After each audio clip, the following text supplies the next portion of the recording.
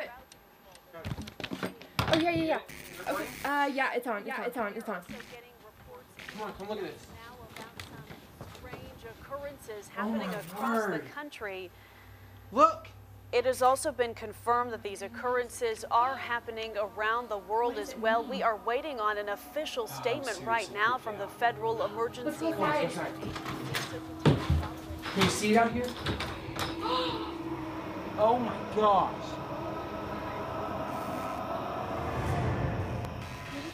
I'm seriously freaked out.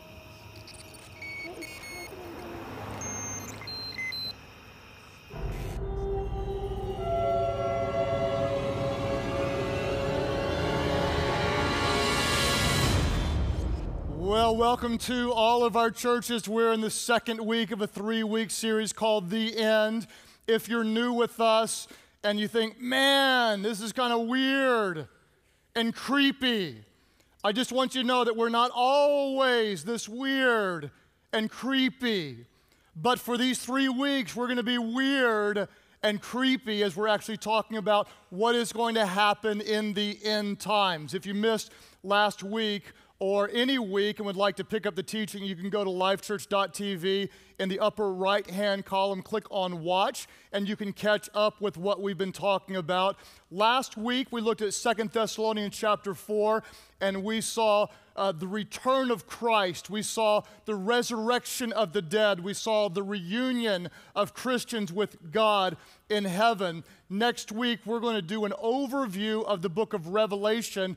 I'm going to pick some snapshots out of this book that I believe will help give you a biblical understanding of what will happen in the end times. Today, what I want to do is I want to talk about your end times. Because whether or not Jesus returns in your lifetime, the end of your life will come on earth, and you'll have to face one of two judgments. I want to talk about those two judgments today and also answer the question, what will heaven be like? So let's build a foundation for our study today by going to the last chapter of the book of Revelation. We'll look at Revelation 22, verse 12 and 13, the words of Jesus to start us out. I need help from all of our different churches. Read this part aloud. Jesus said, behold what, everybody? He said, behold, I am coming soon, Jesus said. And what will be with Jesus when he returns? He said, my reward is with me. And Jesus said, I will give to everyone according to what? According to what he has done. He said, I am the Alpha and the Omega, the first and the last, the beginning and the end. Jesus said, behold, I'm coming soon, and my reward is with me. I will give to everyone according to what he has done. Now, if you're new to Christianity, let me be very, very clear in this. We are not qualified for heaven by how good we are.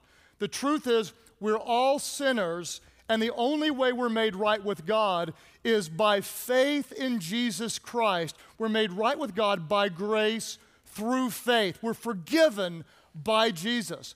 But those of you who are Christians, it's very important to know that although your works do not qualify you for heaven, the way you live does determine how you will be rewarded in heaven. And let me say that again. For those of you that are Christians, the way you live on earth will determine how you are rewarded in heaven. For example, a preacher and a taxi cab driver died and went to heaven.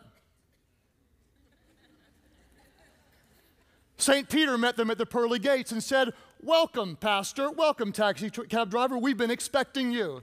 And St. Peter said to the pastor, over here we have a lovely 3-bedroom, 2-bath house with a nice fenced-in backyard prepared for you. And to the taxi cab driver, he said, on this side, we have a 7-bedroom mansion with a lovely swimming pool overlooking the 7th hole at the Heavenly Greens golf course, prepared just for you. And the pastor said, no, wait a minute. I'm glad to be here and everything, but you know, I did serve Jesus faithfully as a pastor all these years on earth. And St. Peter said, well, yes, pastor, we do know that, but you need to know that we judge you based on the results you got on earth. And pastor, whenever you preached people slept. And whenever the taxi cab driver drove, people prayed. Welcome to heaven, to what we have prepared for you. Now, that's not exactly the way it's going to happen. You need to know that that's just a joke. St. Peter won't be there welcoming you, but the way you live on earth will determine how you are rewarded in heaven. And I want to know, what will the judgment be like for me and for you? When I was a kid, they told me, there's going to be this big screen in heaven, and God would show this movie of your life, and then he would judge you. And I'm like, man, just send me straight to hell. I don't want to go through that. That would be horrible. What will the judgment be like? We're going to look today at two different judgments. The first one, if you're taking notes, is the judgment seat of Christ. What is it and when will it take place? Let's start with when will it take place. A lot of Bible scholars believe it'll take place right after the return of Jesus and the resurrection of the Christian dead. And the reason they believe this is according to a little verse in a story that Jesus was telling in Luke 14. In his teaching, he said, hey, if you're throwing a dinner party, don't just invite your family and your friends and rich people, because they can pay you back by inviting you to their parties. But Jesus said instead, invite the poor and the lame and the crippled, because they cannot pay you back, but I will repay you or reward you. Luke 14:14. Jesus said, although they, the poor, cannot repay you, you will be repaid or rewarded when? Everybody help me out. You will be repaid at the resurrection of the righteous. A lot of people believe the judgment seat will take place after, last week we studied, the righteous, those who are in Christ, are raised from the dead. They will be judged at the judgment seat of Christ. Where do we read about this? 2 Corinthians chapter 5, verse 10 says this, for we must all appear before the what? Say it aloud. Before the judgment seat of Christ, that each one may receive what is due him for the things done while in the body, whether good or bad. Now, most scholars believe, and I agree, that the judgment seat of Christ is a judgment for Christians only. And at the judgment seat of Christ, you're not judged for salvation or damnation. You've already been saved, but this is a judgment for rewarding you for all the good works done on heaven. And here's why people believe this. The Greek word translated as judgment seat is the word bema. It's spelled B-E-M-A. And the bema was not the seat where the judge sat to issue a verdict, guilty or innocent, but instead it was the throne where the judge would sit to issue awards after the Grecian Games. If the runners would run a race, the judge would sit at the bema seat and say, congratulations, here's the crown or the wreath for first place. Here's the crown or the wreath for second place. And this was where the judge would issue awards for those who would win the race. Now, speaking of races, I don't think I told you, but my 12-year-old son asked to run in a race. Now, he's a sprinter, but never run distance before. And he said, Dad, I think I'm a distance runner. Can I compete in the Life Church all-staff 5K race? I said, son, you're 12 years old. You've never run more than a mile. No, you can't. It's only for adults. He said, Dad, I really want to. Are you the boss? I said, yes. He said, do you set the rules? I said, yes. He said, can I? I said, sure. Why not? And I just told him, now, Sam, you've never run this far. Don't expect to finish. You probably won't finish, and you're probably going to come like at the end. These 244 adults have been training for this. Well, my son, Sam, at the age of 12, never trained.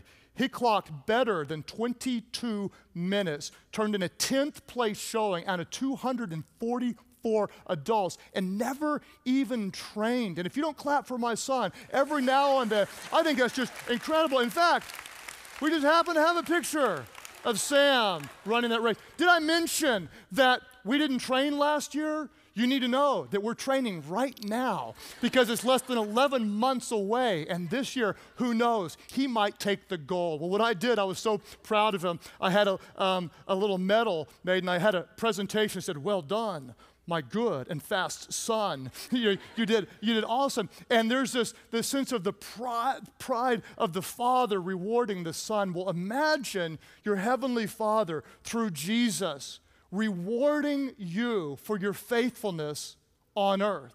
Now, how will you be rewarded? We're not sure. My theory is there might be dozens, hundreds, or maybe even thousands of crowns or various other types of rewards. We know for sure, according to Scripture, there are at least 5 different crowns, and let me show them to you.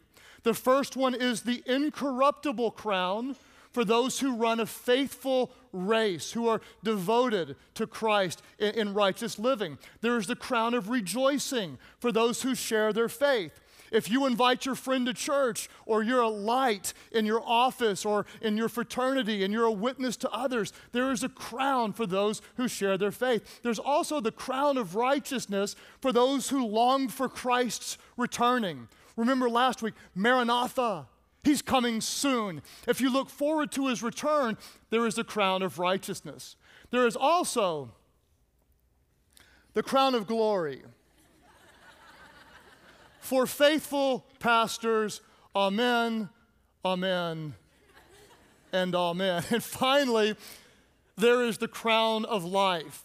If you've ever suffered on Christ's behalf, for those who are martyred or for those who endure great hardships for Christ, there is actually a crown given to those who suffer for the glory of Christ. Now, if you think, hey, I'm going to go to heaven, and Jesus is going to give me this crown, and I'm going to strut my stuff around heaven going, check out the size of my crown. Look at your puny crown. Bet you wish yours was as big as mine. You will not do that. You won't be pulling a wagon going, look at all mine. You've only got one. You pathetic little better be glad you're here, Christian. You won't do that at all. Because if you read in Revelation 4, when the 24 elders received their crown, do you know what they did with their crown? They knelt down before Jesus, and they took their crowns, and they placed it at the feet of Jesus. Because if you can only imagine Jesus with nail-scarred hands, the one who was crowned with thorns, putting a crown on your head, it'll be the most humbling moment of your existence when you realize, I don't deserve anything, and he deserves everything. And you'll put the crown at his feet to worship the one who is due all of our worship and all of our honor and all of our praise. And for those of you who are Christians, how you live on earth determines how you will be rewarded in heaven. Now, let's take a step back, and what I want to do is give you a suggested timeline of all these different events that we've been talking about. Now, this is a suggested timeline. Everybody say suggested? Okay. This is not declaring this is 100% accurate. If anybody tells you, or you go to a website that says, this is exactly how it's going to come down, and they look at you and say, this is it, just look at them and go, because nobody knows for sure. What we're doing is taking different verses, and I'm building what I'm guessing is an accurate, mostly accurate timeline, and I want to show you just so you'll have this. It's not in your notes, so take notes fast or rewatch this later, but here's a suggested timeline. We watched last week that Christ would return, that the dead in Christ would rise, that Christians would be raptured. Some people believe this takes place later. I believe in a pre-trib. We'll find out. Believers may be rewarded very early in this process, according to Luke 14:14. Then will come the 7-year tribulation. The second 3.5 years far worse than the first. The Antichrist will rise during this time. Then there will be the battle of Armageddon. Evil versus righteousness, and our God wins when Satan is thrown into the bottomless pit where he is bound for 1,000 years, only to be released for a short period of time before God does away with him forever. During that 1,000-year time, Christ returns for the 1,000-year reign known as the millennial reign. The first time he came back for us, his church. The second time he comes back with us, his church, to rule and reign for 1,000 years on earth. Then comes the resurrection of the dead. Last week we looked at two resurrections. The first is the resurrection of those who are in Christ. The second is for non-Christians, and that's known as the resurrection of the dead, who will be judged at the great white throne judgment before God does what God has wanted to do and establishes the new heaven and the new earth. Now, people ask all the time, what will heaven be like? Won't we be bored in heaven? What are we going to do after this massive war and battle and evil is done away with and we just have to dwell with God forever in paradise? Aren't we going to be bored? We have to sit there and watch fat, naked baby angels playing the harp on clouds for all eternity? What is heaven going to be like for all of eternity? Well, John had a vision of this in Revelation 21, and in verses 1 through 4, I'll show you three specific descriptions of what heaven will be like. The first thing we're going to see is that God will establish a what? Everybody say it aloud. God will establish a new heaven and a new earth. Verse 1, Revelation 21, John says this. He says, I saw a new heaven and a new earth, for the first heaven and the first earth had passed away. What happens? God establishes and creates a brand new earth without the curse of sin and a new heaven. And that's why many scholars believe, and I tend to agree, that whatever you enjoy on earth, you'll enjoy on the new earth and the new heaven. The only difference is we won't be under the curse of sin. It'll be just like in the Garden of Eden when Adam and Eve walked in the cool of the day with the Lord. Paradise, uninterrupted fellowship with God in paradise before the serpent ruined everything with the temptation followed by the curse. So, whatever you love on earth, your favorite moment on earth, heaven will be indescribably better than your greatest moment on earth. Think about your favorite place, your favorite moment. For me, for 11 years straight, my family has been to a place in Colorado every summer. And we always travel to this hike to this waterfall that I'm telling you, it's so big, it looks like it comes from out of the heavens. And we sit in the middle of these majestic mountains, watching the water crashing down on the rocks. And we hike to the base of this waterfall. And we take pictures, and we have a picnic, and my kids play. And every year I say, look at this place. If we don't worship God, the rocks will cry out to the glory of God. It is so incredible. And so we pray a prayer to thank God. And then every year I say, it doesn't get any better than this. And every year, Amy says, you say that every year. And I say, I do, I believe. Well, one year I said it, then I looked up and my youngest son, Buki, had his pants down and he was peeing in the river. And I threw my arms up and I said, oh God, it doesn't get any better than this when my young son does what men do freely in the glory of creation, pee in a river for the glory of my God who created all this. It doesn't get any better than this. You take your best moment on earth and realize this. Scripture says, no eye has seen, no ear has heard what our God has prepared for those who love him. God will establish a new heaven and a new earth. The second thing is you will never suffer again. Here's what Scripture says, the promise from God, Revelation 21, verse 4 and 5. He, meaning God, will wipe away every tear from their eyes. There will be no more death or mourning or crying or pain, Praise God. For the older order of things has passed away.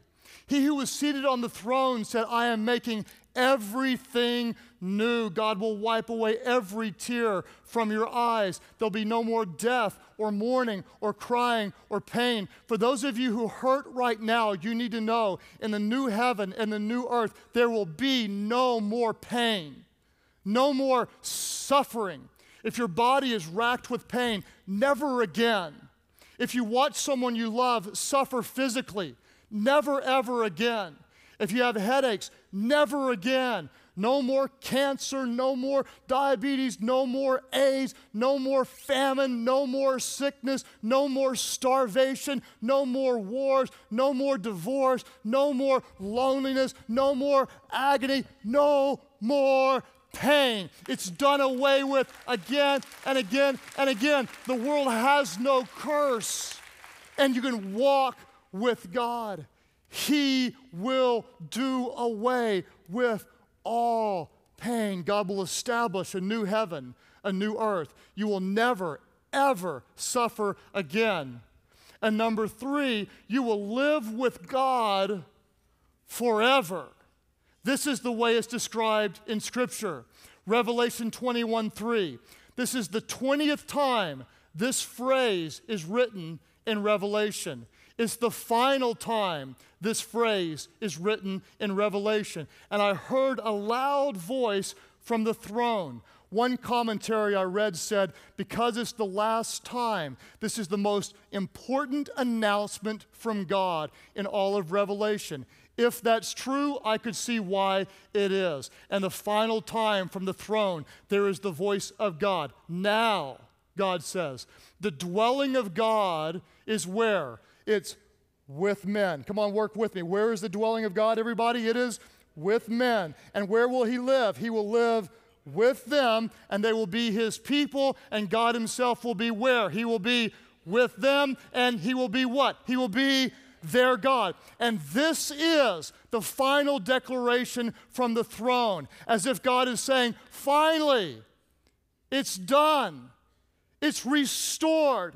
It's back to the way I created it. It is the way I wanted it. My children are with me. I am with them. And the reason no one's cheering and no one's clapping and you're just sitting there is because our finite minds cannot comprehend the glory of that promise. Here's the reality. We can't even handle God in his purest essence. Do you realize that? Scripture says we cannot look upon him in his purest essence and live. Our mortal bodies cannot handle the pure presence of God.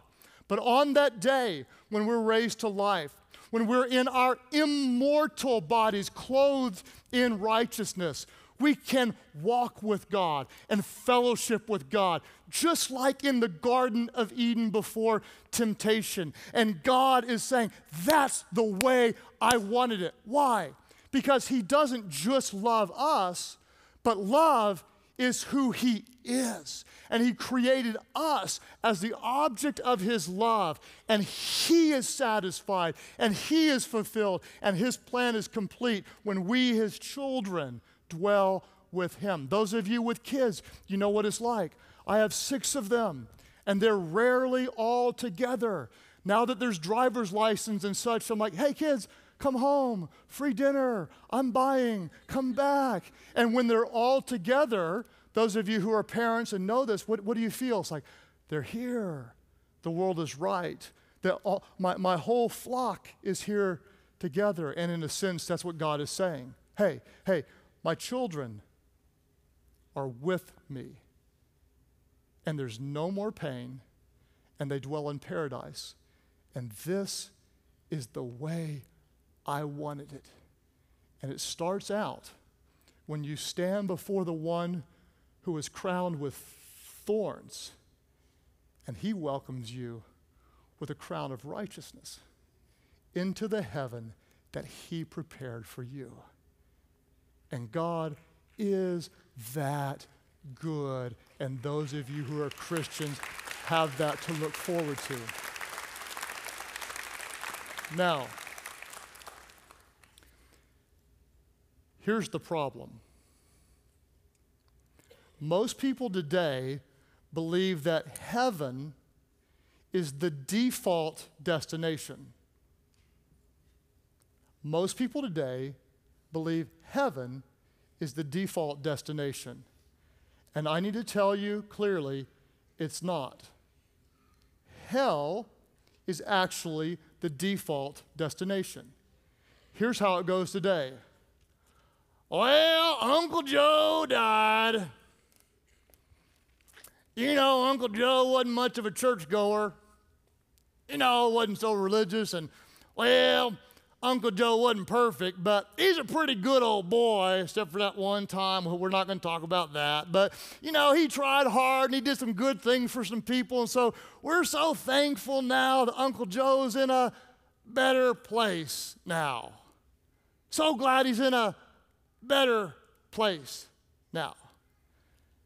And we tell ourselves that to make ourselves feel better anytime someone we love departs from this earth, where we're so thankful they're in a better place now, because so many people believe that heaven is the default destination. But what you need to understand is actually hell is the default destination. And most people believe, hey, we're pretty good people, we're doing the best we can, we're all going to heaven, right?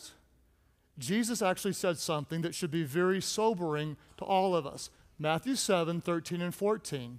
Jesus said, enter through the narrow gate, for wide is the gate and broad is the road that leads to destruction, and many people, a lot of people, enter through the wrong gate.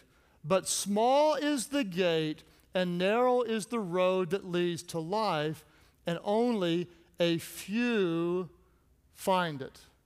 The tragedy is so many people believe that heaven is the default destination, when in reality is there's a lot of people traveling on the broad path that leads to the true default destination, and that is hell.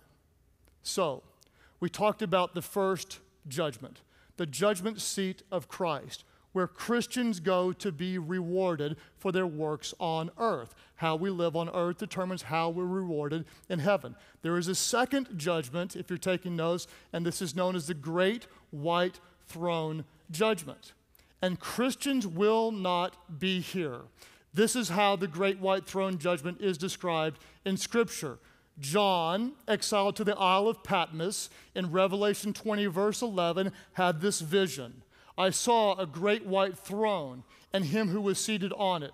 Earth and sky fled from his presence, and there was no place for them. He says, and I saw the dead, great and small. In other words, those who were significant and the even seemingly insignificant, all through the history of the world were there. And the books were opened. Another book was opened, which is the book of life. The dead were judged according to what they had done, as recorded in the books. Here's the important part. If anyone's name was not found written in the book of life, he was thrown into the lake of fire. If anyone's sins were not covered by Christ, if anyone had not called on the grace of God, if anyone was judged by their works alone and not by the perfect work of Jesus, if their name was not found written in the book of life, he was thrown into the lake of fire. That is the default destination. Now, let's pause again, because I know what many of you are thinking. If you're not a church person, if you're not a Christian, if you're kind of skeptical, you're probably thinking the same thing I would think, and that is, hang on a minute. That's not fair. I don't like that part of the story. That's not fair. God sending people to hell, that's not fair. And that would be my first thought until I thought it through logically.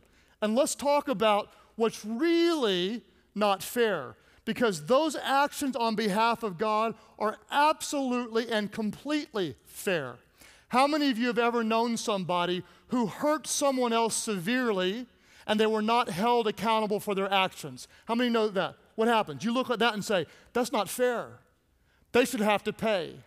Have you ever known someone who did some horrible injustice to someone else, and they got away with it, and there were no consequences? What happens? You look on and say, that's not fair. Someone has to pay for that.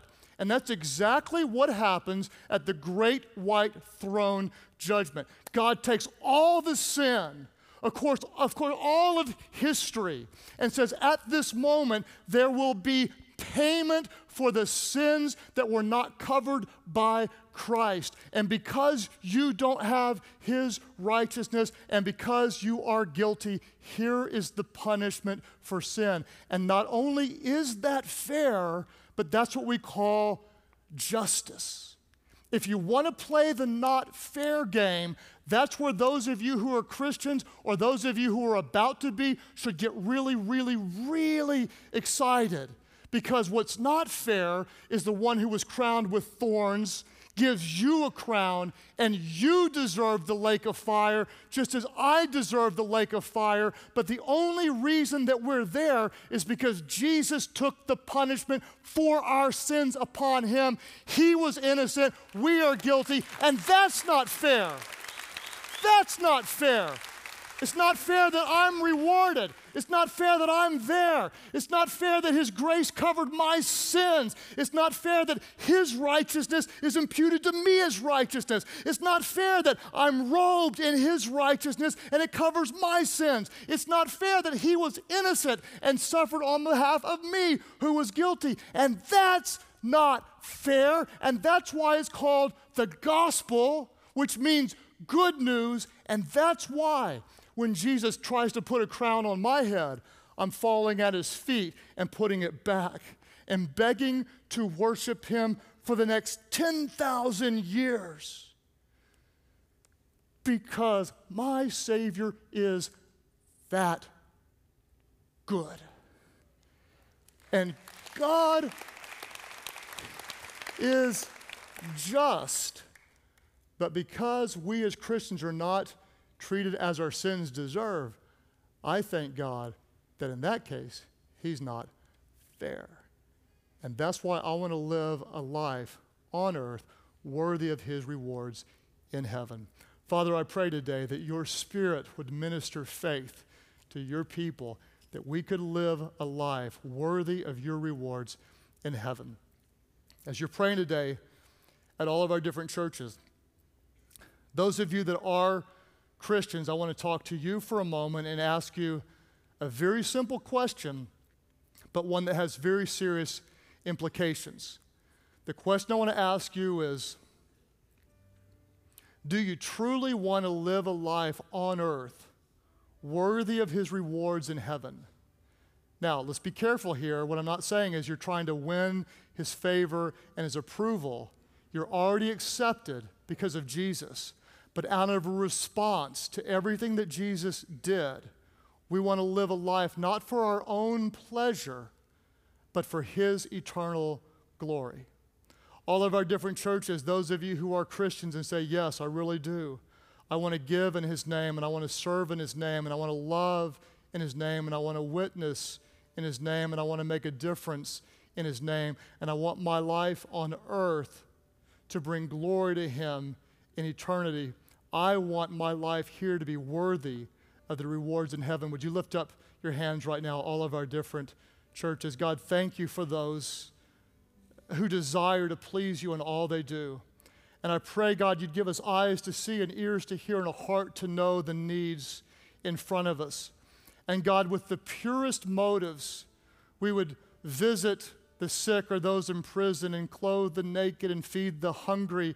And one day in heaven, you'd say to us, you fed me, you visited me, you clothed me. And we'd wonder, when did we do this? And you'd tell us what you did to the least of these, you did to me. And God, when you try to reward us, we will fall on our face and we'll put any crown back at your feet because you are the only one worthy of our adoration and our praise. God, help us to live a life on earth worthy of your rewards in heaven. As you keep praying today at all of our different churches, some of you right now, internally, there's some spiritual discomfort. You hear this message and you're a bit unsettled. If you stood before God today, you might be wondering, man, if I'm before the great white throne judgment, you realize your works are not good enough and your sin disqualifies you from heaven. Here's the good news. The good news is that when God does punish sin, that is fair. But God does not always treat us as our sins deserve.